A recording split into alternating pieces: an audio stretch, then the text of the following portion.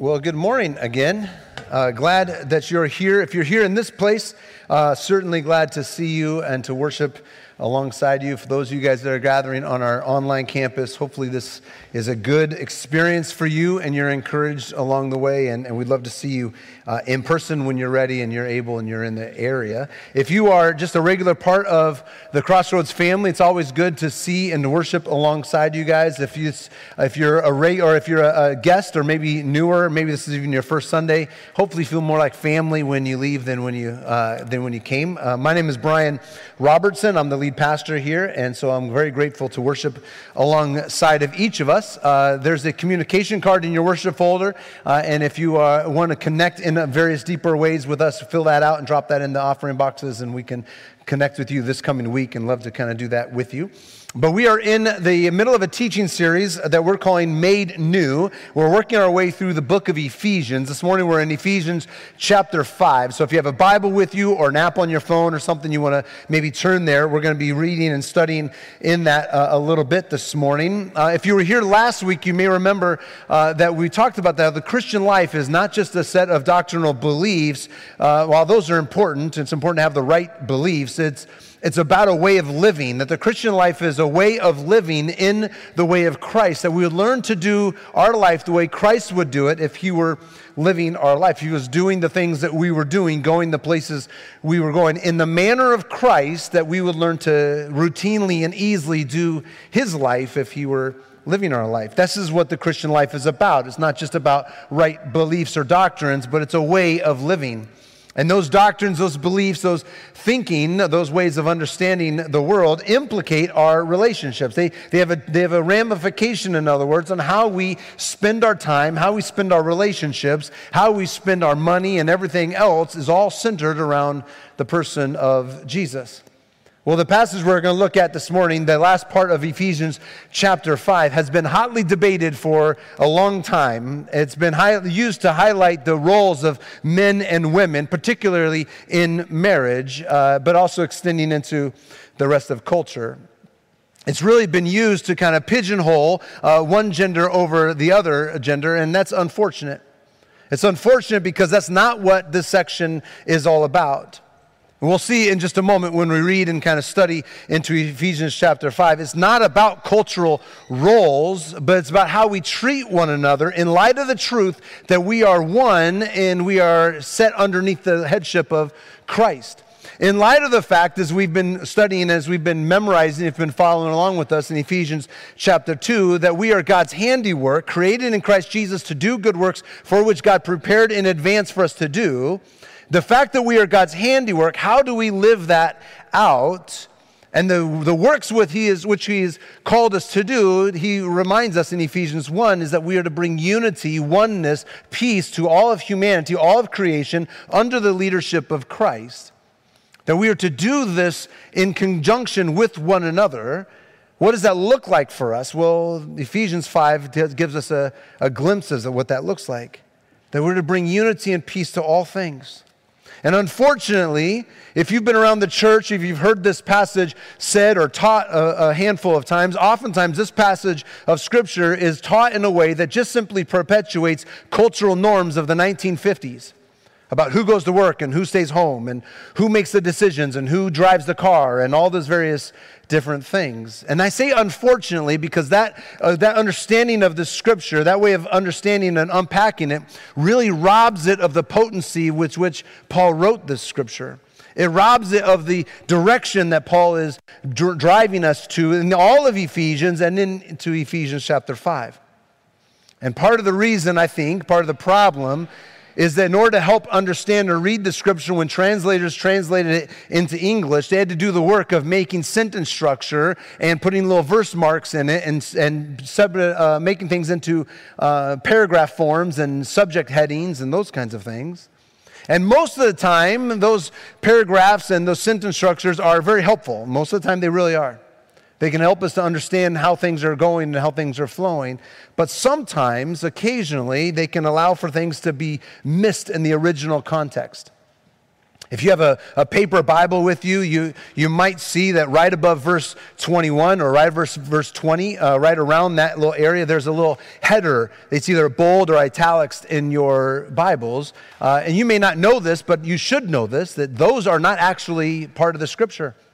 Those are inserted in there by translators to help you understand how to organize things. And most of the time, like I said, they're helpful, but occasionally they can draw us away from the original context of really what's going on.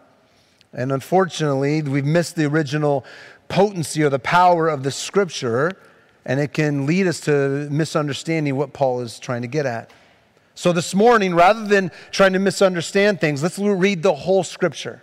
Let's read all of it within its context, because what we'll see is not that as family roles are subjugating one under another, but that understanding of roles that we see in verses 22 and on find its context in verse 21, which we'll read in just a moment. But he says, submit to one another out of reverence for Christ.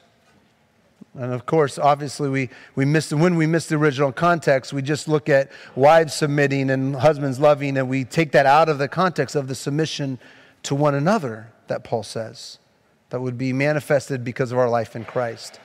So in order to kind of understand the whole thing, we're going to read the entire passage, the whole context of it, and we're going to pull ourselves all the way back to verse 18. So Ephesians chapter 5, verses 18 to the end, which is verse 33. So you can follow along on the screens, or if you have a Bible with you or an app, like I said, follow along with me. But starting in verse 18, Paul says this, do not get drunk on wine, which leads to debauchery.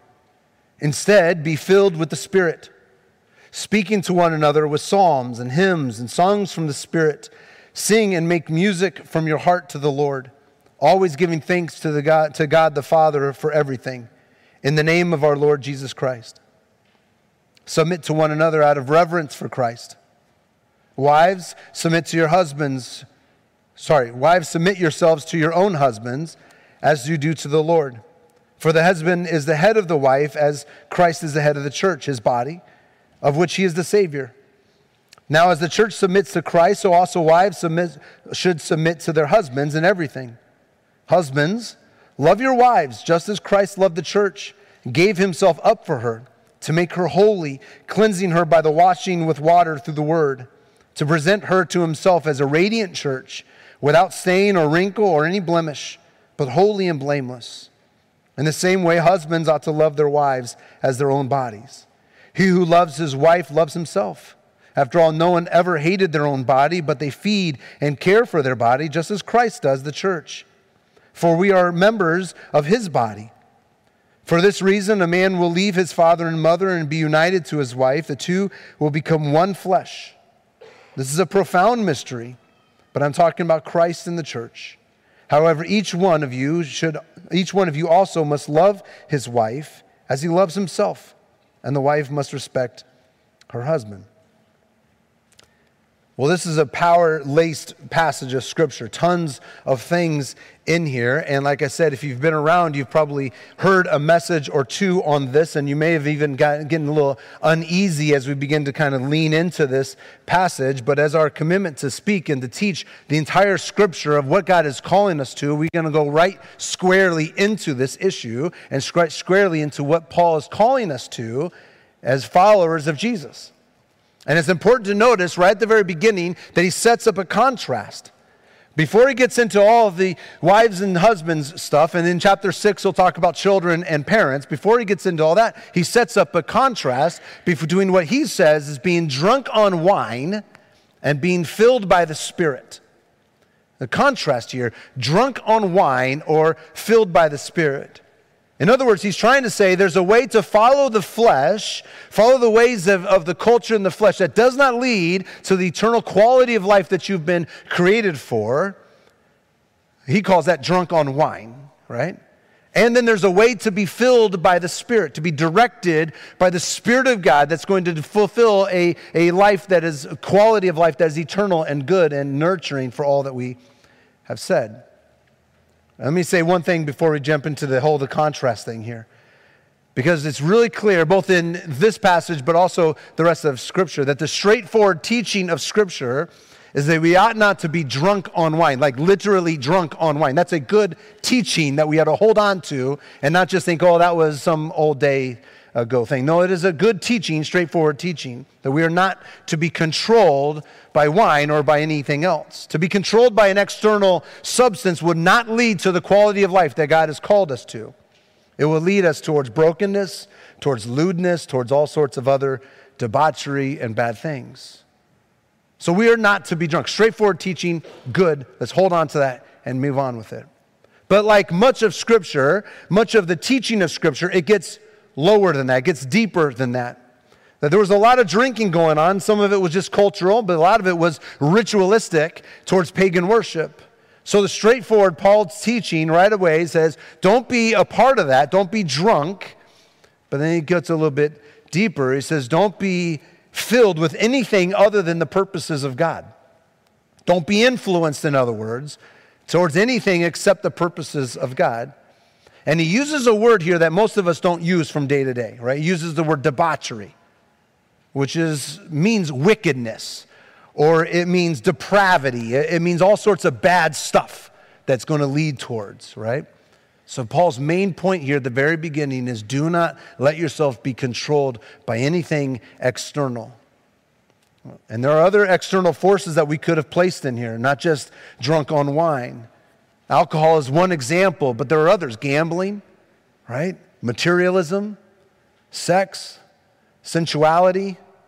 That whenever we're controlled by those external forces, whenever we're controlled by those external things, it will lead us towards destructive behavior, to what Paul says is debauchery. It would lead us towards lewdness. It would lead us towards a brokenness, not towards the quality of life that God has called us to. So Paul says, do not be controlled or filled or drunk on wine, but be filled by the Spirit. As followers of Jesus, don't be controlled by other things, but be controlled by the Spirit of God himself. Only be emphasizing his purposes. And again, I told you this is a power-laced passage. For if you've been around the church any length of time, you start hearing phrases like being filled by the Spirit. Your mind may be drawn towards various things. You may have a picture in your mind about what it means to be slain in the Spirit or to be filled with the Spirit in such a way where your body just gets to uncontrolled behavior. You start running around and things start screaming. You start doing other things, and otherwise you just lose control. You're just completely filled and slain by the Spirit of some kind. And that's not what Paul's saying either. That's not what Paul's saying. Paul's saying, what does it look like to be controlled in such a way that your heart and your spirit is controlled by the Spirit of God in such a way that you're in keeping with his purposes throughout your life? Not controlled by any external forces, not controlled by anything that he would call as drunk on wine, but be filled by the Spirit. Doesn't mean that you lose control of everything, but it means that you are keeping in step with God's purposes all along. And if we remember our study in Ephesians chapter 1, verse 10, he says that the purposes of God the mystery of God is to bring oneness to all people under the headship of Christ. He's to bring oneness and unity and peace to all things in heaven and on earth under Christ. That's the mystery, the purpose of God. And so when we are filled by the Spirit of God, we are filled with that purpose. We are filled with the purpose of bringing oneness and peace to all things on heaven and earth under Christ. That we lead our life in that way and we prioritize those things in our life. So Paul sets up this contrast in Ephesians 5. Don't be drunk on wine, filled by the external purposes of the world, but be controlled by the purposes of God, filled by the Spirit. And then he gives us 3 indicators about what that looks like, about what filled with the Spirit would look like. The first 2 he gives in kind of rapid succession, and then the third one he spends a little bit more time unpacking, which is what we're going to do. We're going to look at all 3 of them this morning. The first 2 kind of rapidly, and then the third one kind of unpack it a little bit more as he goes from there. So the first indicator that he tells us in verse 19, he says that we are to be a worshiping people. Verse 19, he says this, speaking to one another with psalms and hymns and songs from the Spirit, sing and make music from your heart to the Lord. In other words, how we speak to one another matters. How we teach one another, the words that we say to one another, the songs we sing to one another matter. We are a worshiping people. We praise God and we worship God in the company of God's people, because doing that guards our hearts away from external forces and reminds us of who we are in Christ. So to be filled by the Spirit means that our attention is drawn to the God and to the God of the universe in communal acts of praise and worship and singing and speaking to one another and teaching one another and reading scripture with one another, that we are a worshiping people. That we ought not be isolated in our own little cocoon, but we come together with brothers and sisters on a regular basis to worship and to center our hearts and our thoughts and our minds on Christ, because we are a worshiping people caught up in His purposes to bring oneness and peace to all things in heaven and earth under Christ. Notice the communal language here. He says, you speak to one another, sing songs to one another. There's this communal nature here of worship. So the first indicator that we are growing in our life filled with the Spirit is that we would be a worshiping people, that we'd give glory back to God all the wrong, and we do it together. Second indicator would be that we would be a grateful people. Look at verse 20. Always give thanks to God the Father for everything in the name of our Lord Jesus Christ. So in other words, to be filled with the Spirit means our hearts are overflowing with gratitude. We see everything in the world, in our life, and what's happening in light of God's governance to bring about good and His plans and His purposes. It's not that we had never experienced suffering, we do. But it's that the joy that we experience knowing Christ and the victory that is ours because of Him overshadows any of the suffering, that we are to live with gratitude in our hearts. Always praising God for the goodness and the mercies and the presence of His Spirit with us. So we choose gratitude. In the language of Ephesians 4, we put on gratitude. We put it on.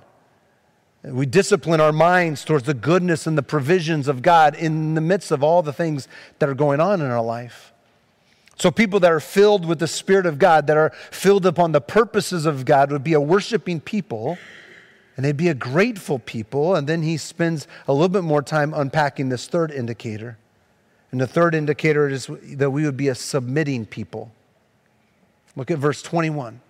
And this is the key phrase. This is the key passage that gives context for the rest of the passage, the rest of the chapter here. Submit to one another out of reverence for Christ. And Paul's about to head right into the last part of the chapter. And he's going to have something to say to wives. He's going to have something to say to husbands. And for those of you guys that aren't married, you're thinking, good, it gets me off the hook. No, that's not true. Because this is for all of us, married or not married. How do we live with one another, right? We learn to submit to one another out of reverence for Christ. There's this overarching teaching, this other-centeredness that finds its way towards mutual submission. And that kind of living is restorative.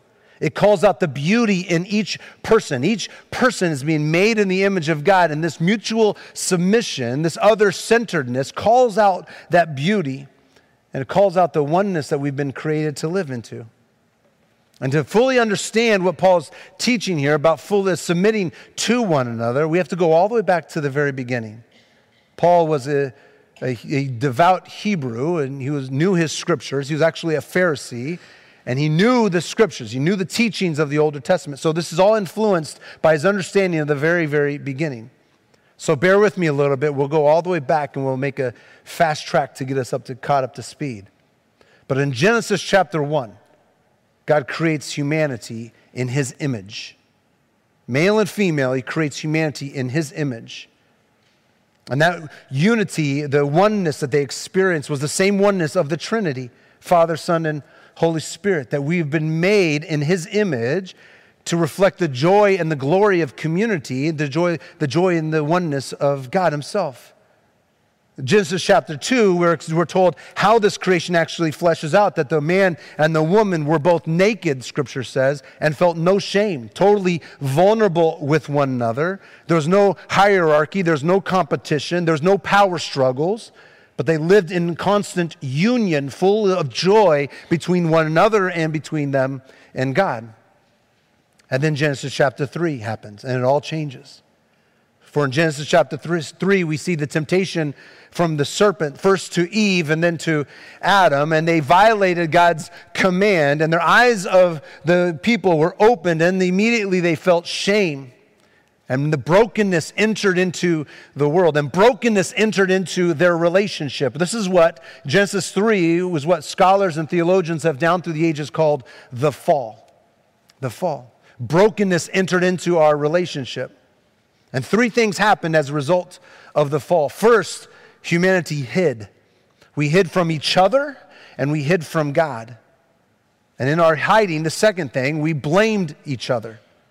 We blamed first the serpent for what he had done, then we blamed each other, and we continued to blame one another even today. And the third thing, we hid, and then we blamed, and then we suffered. Part of the suffering was a break in the mutuality of relationship that was intended in the very beginning. It would no longer be known for this mutual oneness, this working together, partnership that was created from the very beginning, but now it would be known as a power over and a power struggle and a hierarchy. Eve is told that not only there will be pain in childbearing, but her desire would be for her husband, but he will rule over you, it said. It's part of the break. That's part of the fall. But God's intention on the very beginning, when God's creation, was that humanity, both men and women, would live in perfect unity, oneness with one another. But the fall disrupted that. The fall broke that. And the relationship between men and women has been broken ever since. Some going so far as saying that superior, that one gender is superior than the other, higher than the other, almost by God's making that way. But that's how the world that Paul lived in. A world of power struggle, of hierarchy, of domination over one over the other. And that's kind of like the world we live in, isn't it? Men and women living in a power struggle, trying to gain one hand over the other. But that's not God's original intent. That's not the oneness. That's not the community that God created at the very beginning. And when Jesus reestablishes his community and brings people into his community, a community not bound by cultural adherences, not bound by birthright, not bound by your gender, not bound by anything else except the love of God expressed in Christ, that brings all of us together in peace and unity under the headship of Christ, that would express the unity that is expressed in the Trinity.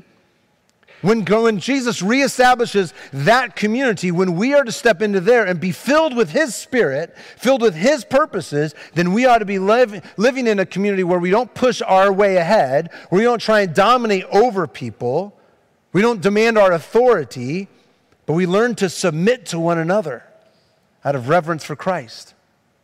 We learn to submit to one another, to learn and to live in community with one another. And then Paul's going to lay it all out in the rest of the passage. Wives, submit to your husbands.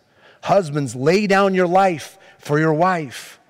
And when he's saying this, he's putting a gospel, grace-centered message over the household codes of the day that had men doing their roles and women doing their roles. And Paul says it's not about that.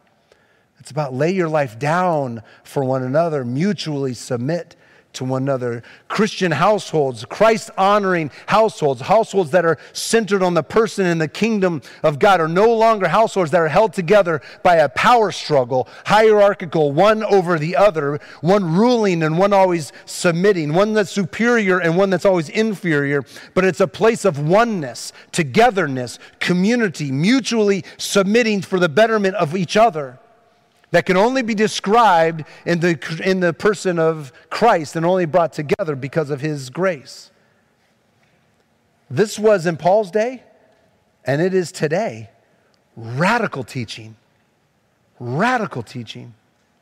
Paul says in this whole section here, do not allow external forces to shape your relationships, but instead be filled by the Spirit of God. Be filled by his purposes. Be filled by his way of living. Don't allow the cultural norms and the things going around to influence your relationships, but be filled by the purposes of God that is seen from the very beginning, of oneness, of submission, of community, of other-centeredness. Spirit-filled people have their focus on God. They want the glory on God because He deserves it, not on me. Spirit-filled people in line with the Spirit of God are not claiming for power or glory for me, but learning to give that glory back to the one who deserves it, namely Christ. Spirit-filled people are a grateful people, letting go of entitlement or achievement or things that I deserve because I have such a power or such authority or such position. I let go of all that, and I learn to live with thankfulness, gratefulness, and humility. Spirit-filled people are people who live for the benefit of others, who learn to submit their ways and say, it's not just about me, but how can I live for you? How can I uplift and see the glory of God in you? How can I call out the goodness of God in you? So the invitation that Paul has for us in Ephesians here is to use the freedom that we have in Christ to learn to love and serve one another. And in that way, to use his words, don't be drunk on wine, but be filled with the Spirit of God. Don't be influenced by the external forces, but be influenced by the Spirit, by the purposes, and by the person of God. And if we're going to grow to be a worshiping, grateful, submitting people, those are things we're going to have to practice. We're going to have to put forth effort in this life with Christ. It's not that you can just say a prayer today and wake up tomorrow and be a loving oneness in your marriage. It doesn't happen overnight. It doesn't happen by osmosis. It doesn't happen by saying a magical incantation or prayer, but it happens by effort, cooperating with the Spirit of God as we willingly, regularly do what Christ is calling us to do. So we learn to be a worshiping people, we learn to be a grateful people, and we learn to be a submitting people. Choose to enter worship, in other words. Allow the words of the songs and the teaching and the prayers to draw your heart back to glorify God and to declare His holiness and goodness. Participate in the worship as we gather. Choose to put on gratitude in the morning, to focus your attention on the goodness of God in your life rather than all the things that seem to be going wrong. Choose to grow in this area and willingly submit yourselves to those around you. Let go of the need to have a power struggle, but in love and in humility, serve and celebrate and call out the image of God in one another. That's what it looks like to be filled by the Spirit.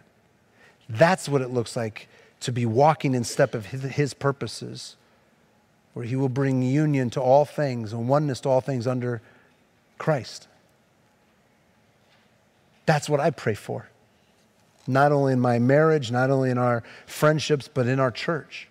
That we would be a growing people filled with the purposes and the Spirit of God. And it would ever so slightly transform us to be kingdom people right now in the everyday life. Let me pray for us and for you. Jesus, I pray that you would teach us and lead and mold us to be a people who submit, who worship, and who are grateful. Pray for forgiveness for times when we have sought power at the cost of relationship, that we have sought to one-up people rather than call out the goodness in others. Lead us to a holy way. Lead us to a way that is redemptive and restorative. And we ask this all in your name. Amen.